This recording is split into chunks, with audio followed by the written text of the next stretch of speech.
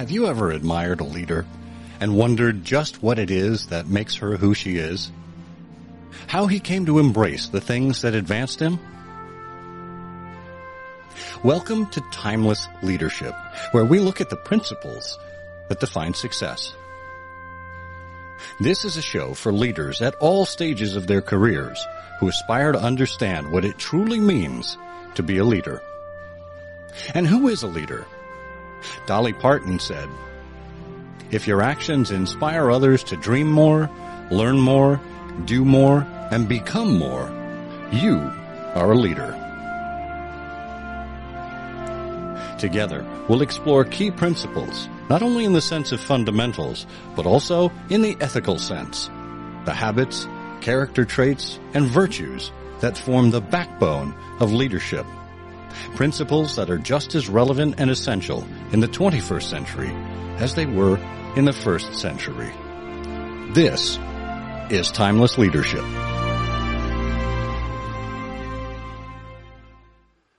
Well, hello there, and welcome once again to Timeless Leadership, where we explore the principles and virtues that accompany successful and admirable leaders. I'm Scott Monty, and we're now in our second season, and our listenership is growing, so thank you for that. We do these shows live every week on Fireside Chat, and then we package them up as a podcast for listening later on. And of course, the bonus of listening live is you have the opportunity to jump in and ask questions and become part of the conversation as well. So feel free to listen now or on whatever podcasting platform is your preference. And if you wouldn't mind, please take the time to subscribe to my newsletter, Timeless and Timely, where I regularly write about these topics. Now, this week's topic is trust. Trust. It's a word that's really on everyone's minds these days, and partially because there seems to be such a lack of it. Maybe there's not a lack of it, but maybe there's a perceived lack of it. That's up for discussion. And as we give so much of ourselves to companies online, our money, our time, our attention, even our data, how frequently are we considering what we actually get from them in return? Oh, sure, we get information. We get personal connections, and we even get deals from time to time. And these are things that the platforms and the brands provide. But how deeply do you really trust these organizations? Do you trust them with your data? Do you trust how they treat their employees? Do you trust them to do the right thing? Deep questions that are masked by our personal busyness. That is, when we stay distracted by clicks and swipes and scrolls. This is a good time to pause and consider what it takes to be trustworthy and how leaders can move beyond the buzzwords of empathy and authenticity and truly gain a foothold in trust.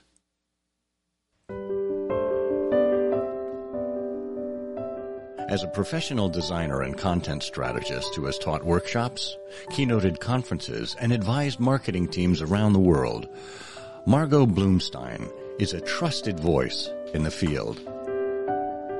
For over 20 years, she's worked diligently to practice and teach the essentials of content strategy, working with firms across a variety of industries, including software as a service, financial services, apparel, municipal agencies, and even sex toy retailers. Margot previously co-authored Content Strategy at Work, Real-World Stories to Strengthen Every Interactive Project. And she's the principal of Appropriate Inc., a brand and content strategy consultancy based in Boston. That's where she enjoys painting, photography, drawing, exploring museums, and hiking with Rex, an adopted white German Shepherd rescue. And now, she's taken all of that experience and packed it into a punchy and stimulating look at building brands in her newest book, Trustworthy: How the Smartest Brands Beat Cynicism and Bridge the Trust Gap.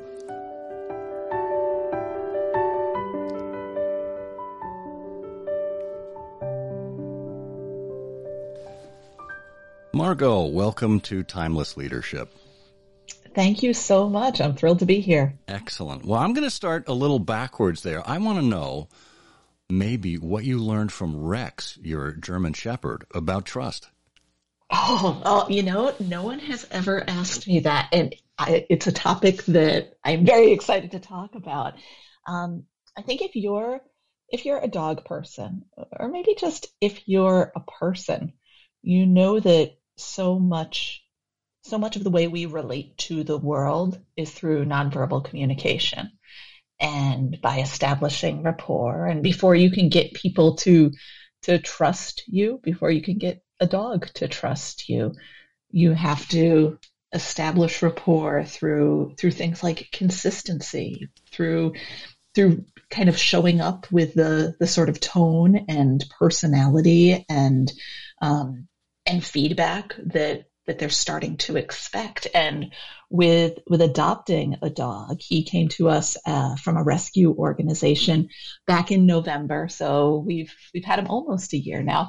But with adopting a dog, you have to kind of figure out what they need to build trust, so that you can earn their trust, and also as you're getting to know them, they can earn yours. And I think, as a dog person, I've come to expect that you have to meet every dog where they are. They all have such different personalities and backstories and whatnot. And we don't know all of his backstory as a rescue. We know a little bit about him, sort of his demographic, I guess you could say. I mean, he's a German Shepherd. He's about 4 years old. He still has a lot of puppy energy. And we know what goes with all of those things. But getting to know him and letting him get to know me, that's taken vulnerability. It's taken setting expectations and fulfilling those expectations consistently, whether it's about how he knows what sort of response he will get for climbing on the couch or for jumping up on somebody, or what time he knows he'll be able to look down and see his dinner every night. It's through that kind of consistency and vulnerability in our communication, I think, that we've built trust. And I'd like to say everything about trust that I know I've learned from my dog, but I think he's definitely underscored many of those things.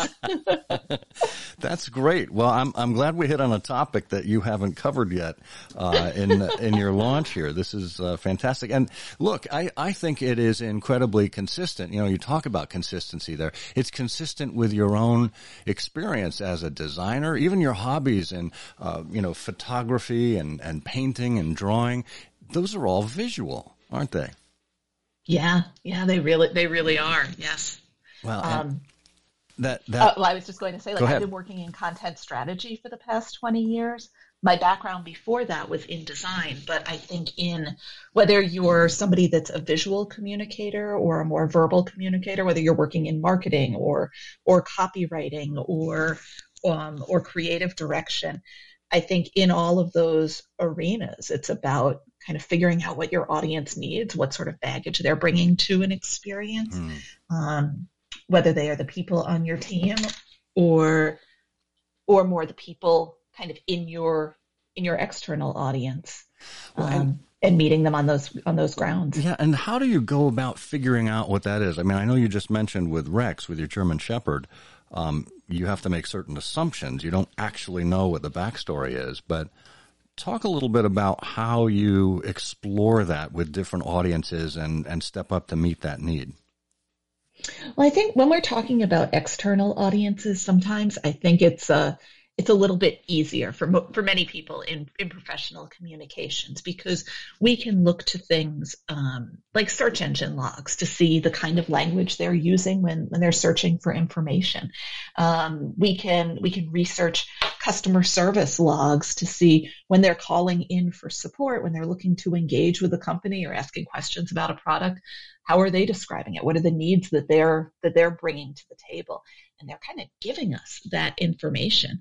And then I think there's also the more quantitative side of user research, what we can gain through surveys and studies and focus groups. And I think in all of those respects, people that engage with brands are giving up that information freely in a gambit to say, let me help you help me. Let me help you better serve my needs and speak my language and focus on the things that I think are important. And I think for organizations that miss that mark, that just lead with what they think is important, I mean, there's always that sort of like nati sotum, know thyself kind of stage in a brand, but then it's also important to get to know your audience. And I think for leaders that are looking to better engage their teams, prospective employees, to grow within the broader company, there, I think it's a little bit more challenging because we don't always have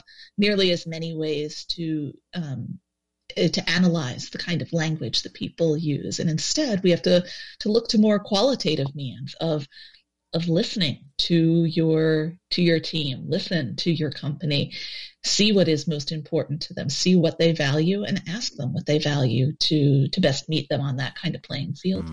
Yeah. And, with so many listening tools that we have now, so many platforms and whatnot, it seems like there's no excuse not to listen, but ultimately we still see brands plowing ahead and not having the implicit trust that we think they should have. Why do you think they're missing out on that for the most part?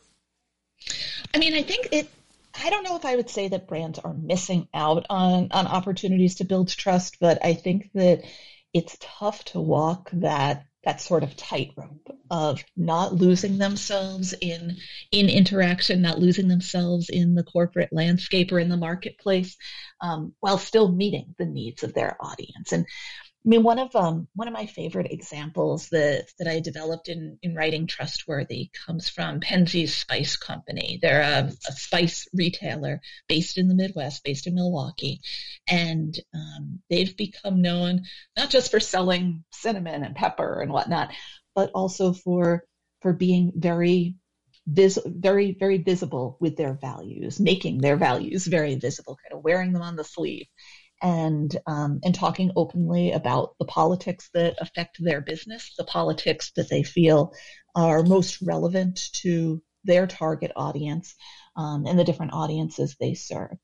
And I think some companies in many industries shy away from that. They don't want to put themselves out there that much.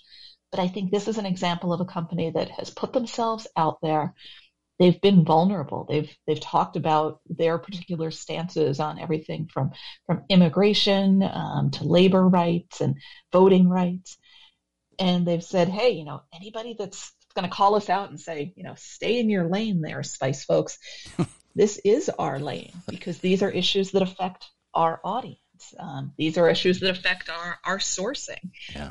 The story of cooking is the story of immigration in this country. So I think that's a case where a business is building trust by not shying away from their values and making themselves known. I think to answer your question, though, about what happens when a business just plows ahead oblivious to the needs of their target audience, I think that is even more dangerous. We're so worried about will we alienate parts of our audiences that to just move ahead without interrogating that, without asking that question, is probably even more dangerous. Well, I should admit, we are a huge Penzeys Spice fan family here in our household. Excellent. Know their story well, so I was really pleased to hear you say that. I got into a debate with someone on LinkedIn in the past month or so. It was specifically around businesses in Texas and the abortion issue that they've raised there. And this person's contention was, businesses should have no business basically saying anything about politics. They should just remain in their business lane. And you just illustrated perfectly with Penzeys how they pull this out as something that is kind of a universal human rights concern, and cooking is very much associated with some of those issues in our history and whatnot. But when a company sees a Penzeys and says, "Yes, I want to replicate that for our audience," Is that necessarily the right prescription for them? How would you counsel a brand that's interested in approaching this? I mean, I think when we look back through the history of how brands have engaged on social issues, even if they are less politically charged issues, I guess you could say, there's always that question of authenticity. If a brand is just kind of running after some campaign, trying to jump on that bandwagon, their audience, they know that. They can see that. And they can also see that when that topic is no longer quite as popular, if a brand kind of forgets about it because it was never really that important there to begin with. So I think for any brand that is stirred and motivated for the people there to say, this is an issue that matters to us, I think you need to kind of look at your internal corporate culture and see what are the issues that matter to your to the company, to its livelihood, and then to the people that make that company. And I think when you respond to those issues, use the platform that your company has developed, and commitment to your audience that is affected by those issues, to use your platform for good, to speak out on it, then I don't think you can go wrong. But I think that's really the measure of authenticity. If it matters to the people there and it matters to your target audience, then by all means, take a position on it and throw your weight around for good. Yeah. I think, as you mentioned, like with the issues in Texas around abortion, it is really hard right now, I think, for any business to look at that and make the argument that it isn't relevant to their audience and isn't relevant to their employees. Yeah, I mean, look, if they have women that are part of their employee base or their customer base, that affects them, period. So. Right. We know that reproductive rights are an economic issue, and for women to remain active in the workforce, or for that matter, for women to engage with your company, they need to have a measure of, they need to have control over their own reproductive rights. And I think most businesses that are in business to do well and to do good and to meet the needs of their shareholders and to be a positive, growing member of the economy realize that's the case. Absolutely. You know, Margot, I'm interested in exploring a little bit this rise of cynicism, and obviously the lack of trust. But it makes me wonder: did we ever trust brands implicitly? I'm hesitating only because the idea of trusting brands implicitly maybe is too big a question. I think when we look at small businesses and any large business that has grown from being a small business or a startup, and even look back over time and kind of like the past 150 years in the growth of business certainly in the United States, we can see how people trusted individuals. People trusted individual shopkeepers. People trusted individual makers and creators of goods, and trusted their wisdom, trusted their guidance, whether that means you're going into a small business today that maybe is a retailer, maybe in the home goods space, and you're looking for a recommendation on something, or you're bringing a car to a mechanic that you have come to trust because they're able to kind of bring forth their wisdom and sort of help push you to make good decisions around whether it's care for your car, your home, your body, your family. I think all of those relationships and the brands that build around them, the sort of halo of a brand around them, those come back to trust.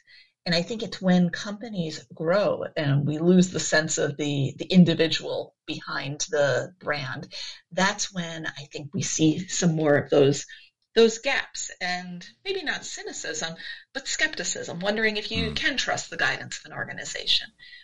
A lot of what I focus on in Trustworthy is looking at, and I don't think I actually say this explicitly, but it's looking at how we scale up some of those strengths from individuals to the brand, how we build up in terms of still maintaining the right voice with our target audiences, how we offer the right level of detail and information so that people can make good decisions, not because they're turning to an individual, maybe somebody that runs a company, but because they're turning to the company itself and wondering, okay, can you give me enough information so that I can feel confident in shopping here, in doing business with you? I think that's exactly what we need to focus on. I mean, look, it seems like all you have to do is put the descriptor big in front of an industry and it automatically makes people skeptical. Big oil, big pharma, big tech now, as everyone is, kind of focusing on some of the deeds and misdeeds of some of the major platforms.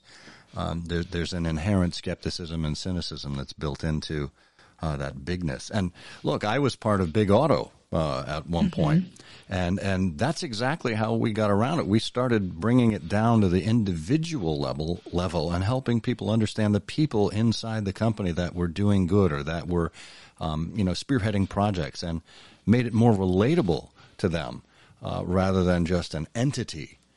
And can you talk a little bit maybe about how that kind of authenticity, that kind of storytelling comes through in your models?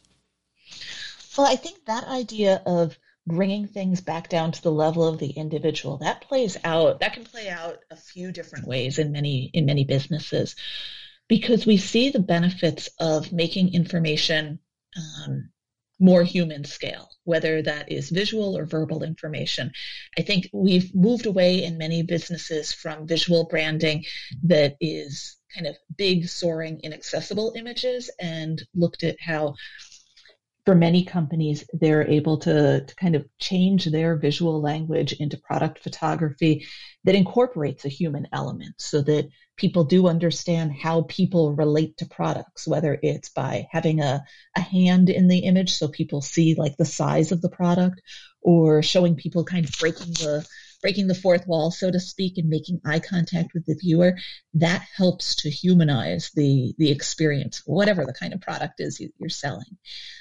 I think other ways in which we do that, as you mentioned, through storytelling. When we have a brand writ large that is inaccessible and kind of up on a high pedestal, but when organizations spotlight the stories of individual customers, when they're constantly bringing out new testimonials and video shorts and clips of people interacting with or talking about the product, then you're able to get information from somebody that's ostensibly just like you. And again, it makes it that much more human scale, even without getting into the idea of, okay, now you're hearing a testimonial from a real person rather than just the marketing department. Even without that, hearing from one versus hearing from an entity is a much more powerful experience. I think the other way, though, that we can embrace that kind of vulnerability and the power of the individual is by looking at what we can do in marketing departments and whatnot to empower individual consumers. So by teaching more, by bringing out more content that explains how they might interact with the product, how they might make good decisions choosing among different products. All of that content that goes into consumer education builds the confidence of the person on the other side of the screen, and empowering them in that way, I think returns a lot of it returns confidence to the individual so that they can become not just a more loyal consumer, but a real champion of the brand as well. Margot, you mentioned there about educating consumers and kind of bringing them along on the journey with you. And to me, there's so many opportunities there when we look to our customers as almost as partners in the journey, whether they're partners in content creation, partners in, brainstorming and creating new ideas or new developments that we can work on together. And they really feel like they're part of something bigger than yourself. Can you talk a little bit about how we can be better partners with consumers and building trust? So One of the three pillars that I write about in Trustworthy is vulnerability. And I think what you're talking about as far as how we partner with our customers, that takes real vulnerability. It takes being able to say, let me show you how the sausage is made. And let me also share with you the points where we haven't been so great at making the sausage and what we're doing to get better at that. One of the examples that I share around that is from TED, the wonderful speakers platform, the wonderful platform to see videos of other speakers and whatnot. And TED has, they do a great job making the sausage. They've done a great job of kind of bringing their guidelines out to different TEDx local events and all, cultivating content from them, bringing that back to their central web presence and also to feature it on TED.com.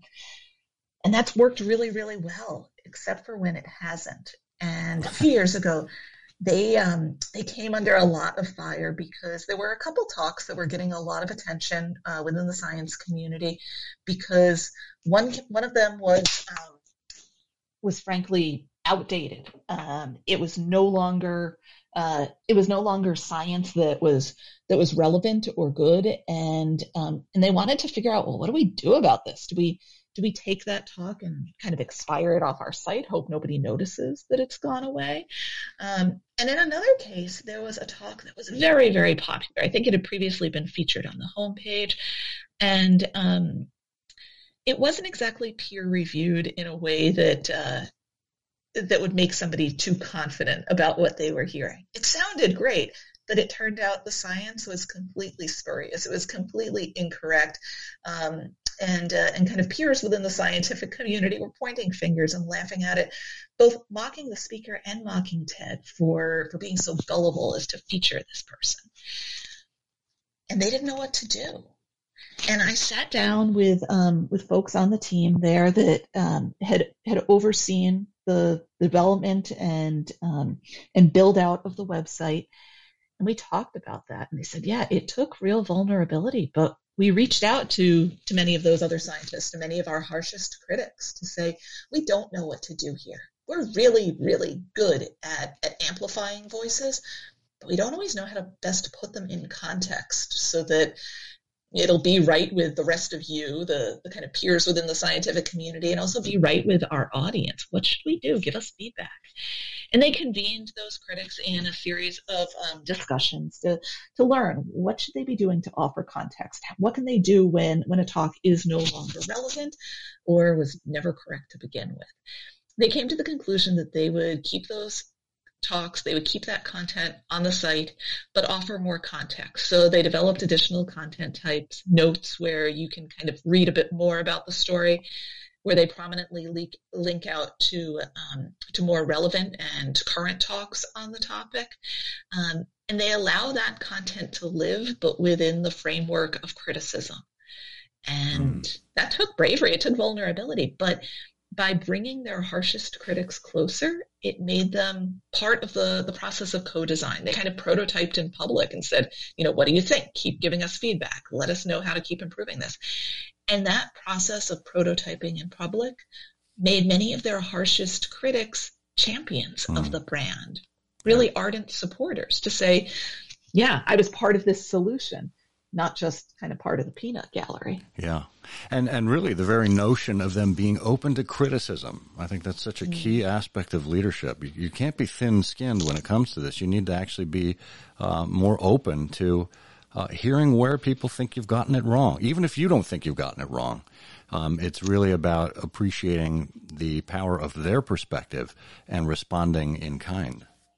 Right. And I would say that also goes back to, can you trust your audience? Do you respect your audience enough to listen to their feedback? And I think that's where we see how trust in your audience, the trust that your audience gives you, that's the difference between being a leader and being a commander. And that's also why not all managers or CEOs are leaders, but why leadership can be a feature of anyone's role or service within an organization, regardless of their role.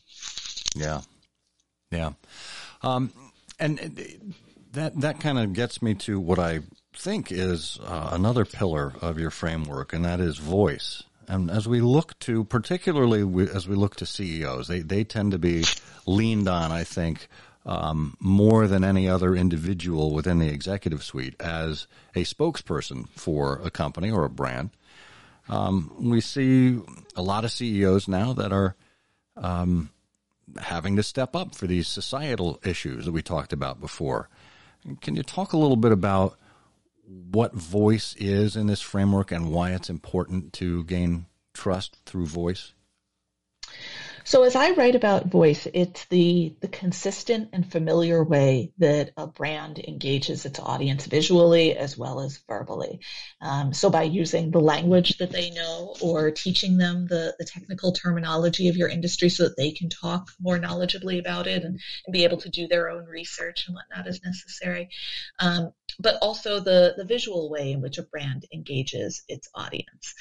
So lots of times now I hear from different companies that say, we're thinking about relaunching our website, going through a big rebrand. What's your advice to us? My advice right now is always don't.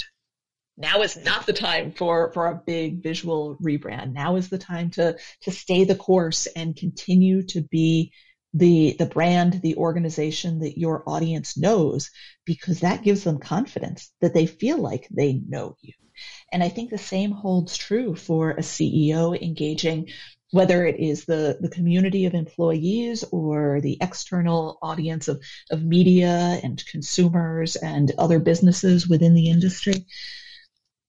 I think maintaining a consistent voice and a consistent look and feel through the way you engage the world right now especially is incredibly important, because that consistency gives your audience confidence that they know who you are, they know how you are, they know what level of detail you're going to offer them, and also what it sounds like when you're alarmed or when you're excited or when you're bringing a new product to the market, and it's a reason for enthusiasm. They've gotten to know what that's like at a subconscious level. And I think the best thing that CEOs can do right now for both internal and external audiences is maintain that consistent voice. Yeah. And it's nice to have a leader who doesn't come like from out of left field. Like, I would never, if they had a communications department anymore, I would never take a job on the communications department of Tesla, for example, because you don't know what to expect with Elon Musk other than unpredictability. Like that's his brand. He's an iconoclast. And if that's what you want to be known for, okay, great. I mean, Tesla as a brand is kind of iconoclastic in the automotive industry, but they've also set new standards as well. And now there's, I would imagine, people would expect there to be some consistency about how it is they go ahead and deliver on that promise. So that level of consistency out of your CEO, that's exactly what Rex is looking for. Yeah. That's what every dog looks for Right, their owner. exactly. Cats, I don't know, but yeah. Cats just want you to serve them a meal on the regular, and they'll be fine. Right. Okay, looks like we have a question for you from my good friend Laura DeVoe. Laura, welcome to Timeless Leadership. Hi, Scott. Hi, Margot. Thank you very much for this important topic. I'm fascinated by trust and where we find trust and where that kind of sits. And in the consumer area, something that has come up recently is this situation with AT&T and what came out of their depends on who you talk to. It depends on the reporting, but it appears that a lot of the finances that helped to build the OAN network, which is this right-wing, really disinformation network, in my opinion, but that aside, is coming from AT&T. And, I have been an AT&T customer since the first flip phone, and I have had to have a conversation with my spouse about where is our money going and what goes on here. And one of the things that is difficult for me as a consumer and someone who wants to put trust in companies that I am putting money into is the lack of transparency and the lack of even talking to someone who's able to respond to my concerns at the company. I'd like your thoughts on that. I'd like your thoughts on how they're positioning themselves with this. They seem to be in this mode of complete silence. And what would come forward as we are trying to conduct ourselves in a Penzi Spice kind of way with companies that are so ingrained in so much that it's very hard to kind of decide where your money is going to go and trust in your own purchases. So I'd like your thoughts on that. That is a complex issue, but that doesn't mean that we should shy away from it. So I think as you're describing, I think it was something like 90% of OAN's revenue came from a contract with AT&T. Correct. Well, as Margot tries to get hooked back up, we'll give her a few moments here. Just kind of continuing on, where I think she was going. It is a complex issue, Laura, as you know. Look, AT&T owns HBO now. They own the the DC universe. Their tentacles extend into so much, and as a consumer, I think you need to figure out exactly what is going to be the most impactful use of your dollar. Can you disassociate yourself from AT&T entirely? Probably not. Can you make your voice heard? Yeah. Can you show up to, investor relations meetings, shareholder meetings? Absolutely. Can you, mount a campaign with other concerned citizens or consumers to make sure they know what you're thinking? Absolutely. Because the easiest route right now is inaction. Is just to say, oh, they're too big. There's nothing I can do about this anymore. So I'll sit back and do nothing.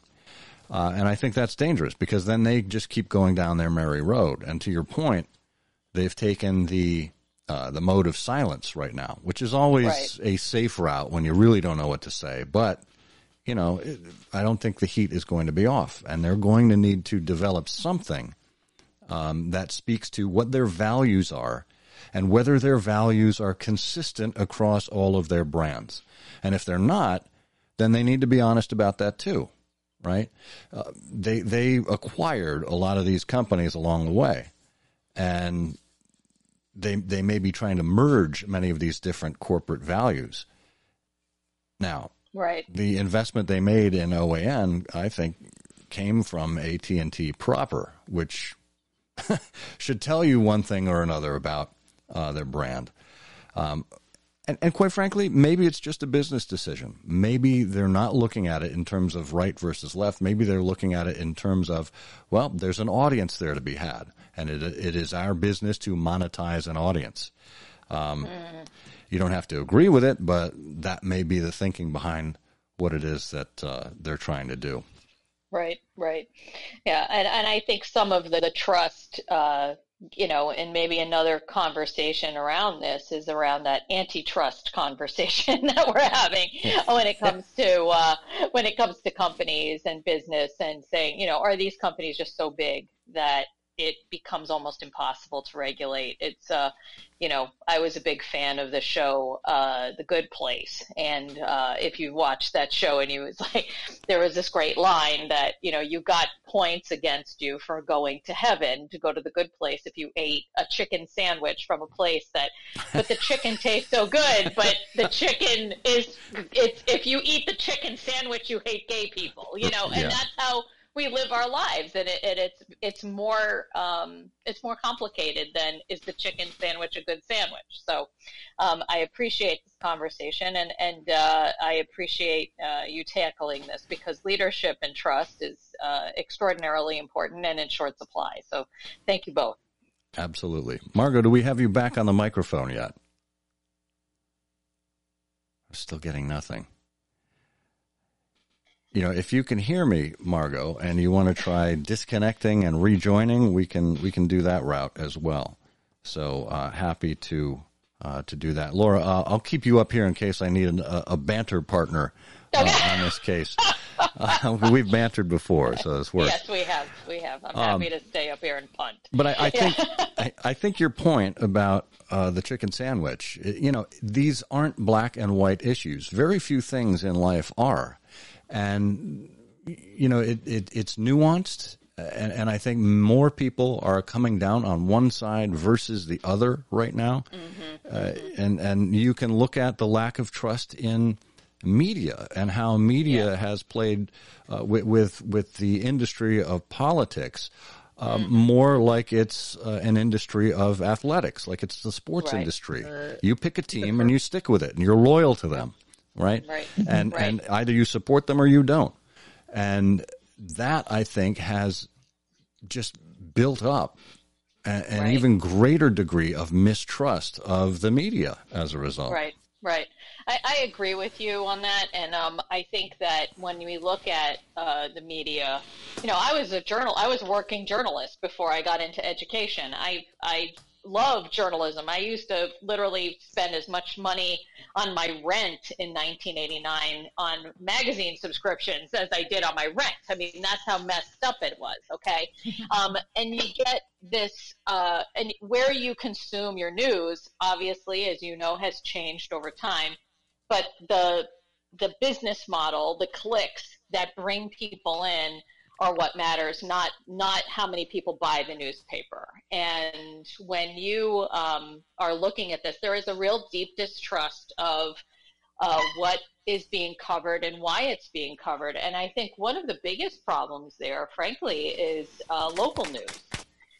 And, when we don't have proper local coverage, and I'm not talking, I live in Boston, I'm not just talking about the Boston Globe, which is a great local, but it's really a regional / kind of moving into the national space, right? It's like the Washington, it's not your local newspaper. It's not the one that covers your high school sports and your town and your town elections and all that.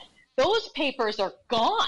Yeah. And when you can't find local news that you can trust and that is relevant, it makes the bigger stuff, all you can do is focus on the big, and they're only feeding you what they want you to see. Yeah. And even there, in the big, we aren't talking about all the coverage. We're talking about what they know is going to sell ad time. Right. Right. And so, I absolutely agree with you. Margot, looks like we've got you back on microphone. Sorry about that. Yeah, I'm not sure what happened there. That's okay. Did you want to add any? I don't know if you heard the conversation we held in your absence, but I didn't know if you wanted to add anything to that. No, I mean, I think a lot of the points that you're raising, though, around how we get kind of broader media coverage to shine a spotlight on what's going on in those companies, I think that's as we've kind of lost that local perspective, things can fly sort of under the radar a little bit more. And I think for a company like going back to AT&T, what they're able to get away with there, it's only a matter of how much sort of like spotlight and sunshine we can shine on them there so that people can make more informed decisions. Yeah. Yeah, it is. I mean, and otherwise, they just keep going. I mean, look, that's what happened around the turn of the last century with Standard Oil. And you talk about big oil, that was John D. Rockefeller's company, and Ida Tarbell, the original muckraker, combed through all sorts of corporate documents and was able to kind of nail them on exactly what was going on. And that's, we saw the rise of trust busting, Teddy Roosevelt, all the rest. It was because there was some light that was shown on the doings of Standard Oil. So, Margot, as we think about, we've been talking about leaders like at the executive level, the CEO level, but as we think down the chain with marketers, content marketers, designers, writers, what can they do to ensure that we begin building back some trust here? I mean, I think there's probably three main areas where people in any of those roles can focus, whether you're a marketer, a copywriter, a designer, a creative director. I think that the first area in which to focus is really around how you build out that consistent voice for your audience, how you can be a champion of that consistent voice visually and verbally so that you're constantly giving people hooks to what is familiar, what they already know about your brand, whether that's mirroring their vocabulary, giving them imagery and layout that they know how to understand to move through your site, move through your print collateral, and continue to get information that they need. I think the second area in which to focus is on the amount of information you're giving people, again, visually and verbally. In some brands, being able to offer consumers a lot so that they can self-educate and become more confident, that's the key to their success. We can see that with brands, with consumer brands like Crutchfield Electronics, that is known for producing videos and long form content and lots of different views on products and really, really long product detail pages where if people are interested in learning about maybe choosing a new camera lens or something like that, they can read and read and read. And when they get to the bottom of that page, their site analytics show that's when the people go on and keep reading on another page so that by the time somebody puts a product in a shopping cart, they are champions of the brand, loyal to Crutchfield, and they feel really confident about what they're getting. And I think it's that confidence that directly correlates to trust in the brand, in the product, and also the kind of trust that a consumer develops in their own wisdom so that they can be more confident. And then I think the other thing that designers and writers can do is offer that perspective of vulnerability, looking at ways to bring your audience into the process, communicate more in the first person so that somebody does feel that opportunity to connect with and build rapport with the brand. That's great. The three V's, basically, voice, volume, and vulnerability. It's right. A great mnemonic. It strikes me that really at our first interaction, particularly with, say, a platform, an app, something that is digital, we're greeted with the terms of service. And the terms of service range from, merely taking 5 minutes to read versus taking 30 minutes to read. I think Microsoft has the record there. Some of these are longer than the Constitution or the Magna Carta. and they certainly don't hold your interest because they're all written in legalese. And I can't remember who it was, but I saw a company that made it its mission to basically dumb down the terms of service so that it's readily understandable, it's consumable in very little time. And right from the get-go, what they've done is they've established trust with their users, and the expectation is set. Yeah, I think when we can take even the legal copy that oftentimes feels like it's written by lawyers for lawyers and look at how even at that level we can strip out the unnecessary details so that it becomes actionable and useful, not just something that you kind of click accept and move on from there. I think that's an opportunity to start engaging with an audience on their playing field, on their level, so that if you do need them to act on that information or agree with it, they at least understand what they're agreeing with. I think it might have been MailChimp that has taken that approach with breaking down legal copy so that it exists always in context. And certainly context helps us understand a lot of more technical information. And also so that people can easily see, what do I need to actually know to act on this so that it becomes useful and usable to me, not just irrelevant stuff that I kind of click to get beyond. And I think doing that work of unpacking technical content, it's an act of respect so that your audience is starting out from that position of kind of leaning into the brand, leaning into the experience of saying, okay, they're willing to meet me where I am. Let's move on now from here. Yeah. I mean, because look, whether you're a brand manager or a lawyer or even the CEO, you are steeped in that brand every single day. And to expect other people who are first timers to show up with your level of familiarity, your level of context, that's really a bridge too far. Yeah, I think we see that a lot in other areas that are steeped in technical content, particularly now around public health, like issues around vaccination, public health safety around coronavirus and all. There are a lot of different ways to approach it, and not every public health officer or public health organization starts by saying, let me meet my audience where they are. Because ultimately, at the end of the day, we need people to make good choices about how they keep themselves, their families, and their communities safer and healthier. This is the kind of content that demands a response and applying it in your own life. And when we don't meet people where they are, that's when folks get confused, or they say, well, they're saying one thing and doing another, or changing their message every 2 days. I can't trust this. And that fundamental level of really scientific illiteracy, that isn't the fault of people that are hearing information about things like vaccination or hearing changing guidance. That's the fault of people in professional communications that need to do a better job at explaining how science is an evolving process. How as we gather more information, we can make better decisions. So I think that's another area where we can do a better job of meeting people where they are. That's a great reminder. Not everyone shares our perspective, our point of view, or the amount of information that we have consumed. And showing people that you're willing to give them the benefit of the doubt, even if they're mistaken when they come to you, being there with them on their playing field, you can begin to move the needle.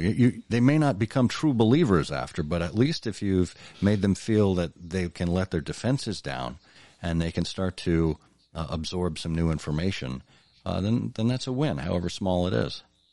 Right. As you said, that's what moves the needle, certainly around vaccination. The one thing that we've seen that helps with that, turns out it isn't forwarding people memes that are really snarky about opposing vaccination. No, the thing that helps improve public vaccination is when healthcare practitioners that already have trust with their patients continue to approach the topic and speak to them about maybe how they came to their own conclusions. Yeah. And I think that's kind of the opportunity that demands vulnerability and respect if we have wanted to also build trust. Absolutely. I think that's great. So, Margot, if people want to learn more about you, about the book, where can they go? You can find Trustworthy everywhere books are sold, and you can find me on Twitter at mbloomstein, and also at appropriating.com/trustworthy. Excellent. Well, Margot, thank you so much for joining us here on Timeless Leadership and helping us to regain our trust. Thank you. Building trust isn't easy. It's something you need to be committed to over the long haul. But if your heart is in it, your words, and even more importantly, your actions, will be consistent and repeated for all to see. Thank you for joining us and for being an advocate for timeless and principled leadership, whenever and wherever you find it. I'm Scott Monty. Until next time, may you dream more, learn more, do more, and become more, for you are a leader.